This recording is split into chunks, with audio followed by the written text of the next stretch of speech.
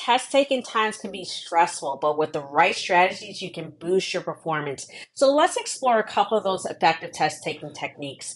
Manage your time effectively is key. Keeping track of time without obsessing over it and distribute it wisely among all your questions. Make sure you understand the questions before attempting to answer.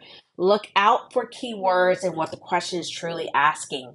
In multiple choice questions, use the process of elimination. Eliminating clearly wrong choices can help you arrive at the correct answer.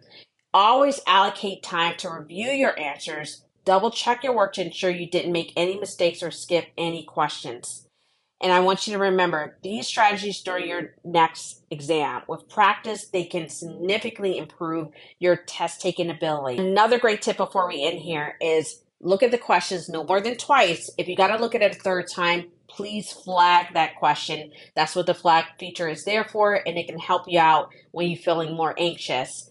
So with that being said, take care. I hope the tips were helpful. And if you need more assistance, definitely feel free to reach out. Bye, guys.